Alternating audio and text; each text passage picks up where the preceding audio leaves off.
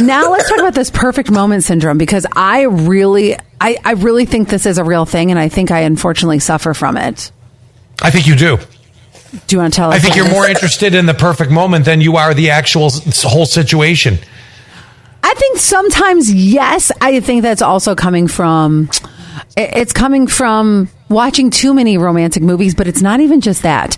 It is watching my parents.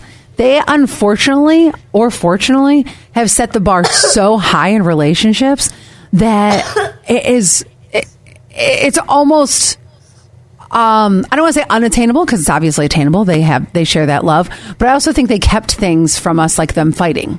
So I think that there is 100% this like beautiful true love that maybe will never exist.